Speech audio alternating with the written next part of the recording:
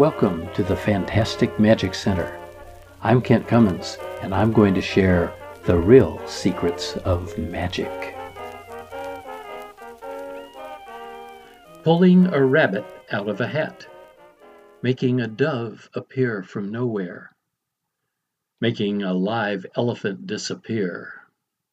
Magicians have always done magic with animals. I haven't done as much, that's not been my specialty, but I thought it might be fun to talk a little bit about magic with animals and my experiences with them. When I was growing up, at least in the 6th grade for sure, we had a family of rabbits that lived outside and became a bigger and bigger family, and rabbit warrens all over the backyard. But I don't recall ever using one of those rabbits in my magic act. The first time I specifically remember, our family dog had puppies, and my mom said, "You need to find a way to help us find homes for all these puppies." And we had one left, and I thought, well, what if I magically produced it at a magic show and then gave it to some kid in the audience? From my memory, that's exactly what I did. My dad worked for the Singer Sewing Machine Company. The stool that you sat on when you were working at the Singer Sewing Machine, the specific stool from the Singer Sewing Machine Company, had a little cushion top that came off. Underneath there was a space to store stuff. Of course, we had one at our house that my mom used. It was, I don't know, about 2 feet by 2 feet, something like that. It occurred to me that I could make a doghouse. I would have made it, I'm sure, out of corrugated cardboard. I've talked more than a couple times in these podcast episodes about Victory Carton Illusions, which was a book that came out just around World War II because of the need to make magic props out of simple things like corrugated cardboard, because lumber and brass and some of the other things weren't available because of the war effort. And so there probably was a magic doghouse in the book. All right, I just turned off my microphone and went back into my library. Well, I'm in the library. That's where we broadcast these episodes. But I went back to the very long bookshelf that has nothing but books on illusions. I found my Victory Carton Illusions book, went through it, and I found a dog vanish and a Victory doll house, but not a Victory dog house. And the dog vanish had nothing to do with what I was trying to do. And the dollhouse was a completely different kind of an illusion. It's the one we turned into a haunted house. So apparently that's not where I got the idea. I think I pretty much made up the idea from what I had available to work with. But I made a doghouse that out of corrugated cardboard that fit neatly into that little inset in the footstool. I probably painted the inside of it flat black just because that's what I did with almost everything. And I painted the outside of it, I don't remember, brown. I wanted it to look like a doghouse. But I made a little house, and I probably put Fido on the front or something like that. Rover, I don't know. As I say, this was a very long time ago. I was in the Boy Scouts, and I know that because I performed this trick once and only once, and it was at the Boy Scout meeting, which was at the Church of Jesus Christ of Latter-day Saints, basically the Mormon Church. And they were great sponsors of our scout troop. So I did my regular show, which probably included linking rings and maybe the ball and vase trick, the square circle, whatever tricks I was doing back then. Then I ended with this magic doghouse, which I showed empty by taking it apart, I suppose. Anyway, I definitely showed it empty and then said the magic words and then reached inside and pulled out this incredibly cute little puppy. And I said, who would like to have it? And some people raised their hands. I made sure that the parents of the person who got the dog were okay with it, and they were okay with it. I think the first trick I ever did with a live animal was the magical production of a cute little puppy dog, which I gave away. Now, Blackstone was known to sometimes produce a cute little rabbit and give it away, although other times he changed that rabbit into a box of chocolates, I guess so he didn't have to tour with a company of rabbits, and so that the parents didn't have to be upset that all of a sudden they had a rabbit. And I suppose I could have had a box of chocolates as a backup if the parents wouldn't let them take the rabbit. I mean, I mean the dog.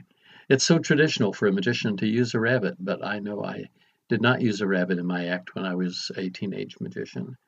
But I did at least one time use a live puppy dog. The first time I performed with a live bunny rabbit was actually when I became Mr. See It, the magician with a vision. And if you look back into a past episode, you'll find an entire episode about my being Mr. See It for TSO, Texas State Optical. We went to I guess it was a hardware store that happened to sell rabbits. It wasn't a pet store as such. Anyway, it doesn't matter. Point is, I looked for a bunch of cute little bunnies, and Iris the eye bunny was supposed to be a white bunny. It was okay to have black ears. So I picked out a little bitty bunny rabbit, and that became Iris the eye bunny. And I remember the first time I performed it was not exactly an audition. I think I had already been hired because I already had the costume and so on. But the woman who was responsible for the three of us, who were all Mr. See-Its, was there to watch to see how I was doing, if the show was good enough yet.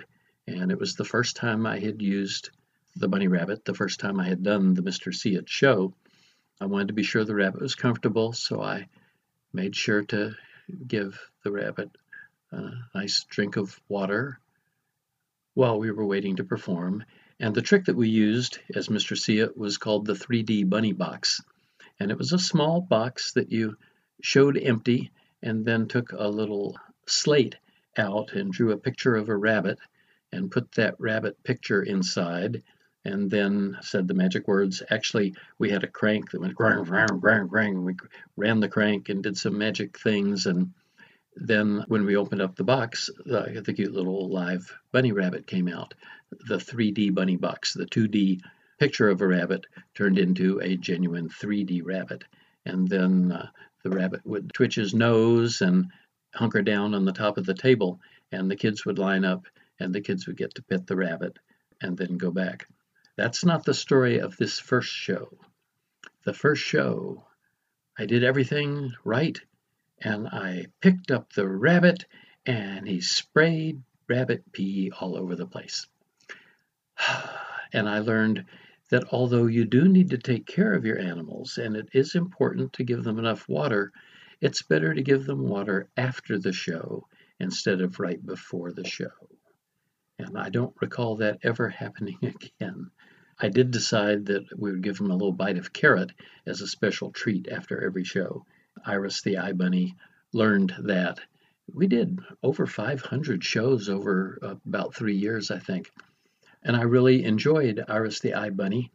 Iris the eye bunny lived a very long time. Rabbits in captivity, particularly here in Texas where it's so hot and where there are lots of dogs outside, it's not safe for a rabbit. It's certainly not likely for a pet rabbit to live very long. But Iris lived for years and did, as I said, did over 500 shows. And when they finally shut down the Mr. See It program, I took Iris to the vet just to make sure she was okay. And the vet said, this is a male rabbit, right? And I said, what? Because as it turns out, rabbits' organs are rather concealed. You don't immediately see whether it's a male or a female, and it hadn't really occurred to us, nor was it an issue as to whether the rabbit was really Iris the eye bunny or not. But at this point, I couldn't call her Iris the eye bunny because in the first place, she's not a she, she's a he now. No, this wasn't a trans rabbit. It was just a rabbit that was misdiagnosed at birth, although I suppose that well, never mind. I decided to call the rabbit Bonkers because John Renoni, who performed as Bonkers the Clown, was the first Mr. See It, and he and I had become friends, and he was in Dallas, I was in Austin, so it wasn't competing with him. And so Iris the Eye Bunny became Bonkers the Bunny and continued performing for a number of years and hundreds more shows. When we started the Magic Camp in 1993, oh, and I should give some context. The Mr. See It program was 1986, 87, 88. And so Iris the Eye Bunny I got in 1986, and I still had Bonkers the Bunny, the same bunny, in 1993 when I started the Fantastic Magic Camp. And so for the summer, whenever we were having Magic Camp sessions, Bonkers the Bunny would live at Magic Camp. I mean, bring the cage and everything. And of course, the kids loved him, and I still performed with him using the 3D Bunny Box. But I wasn't Mr. See It anymore. We changed the nature of the routine.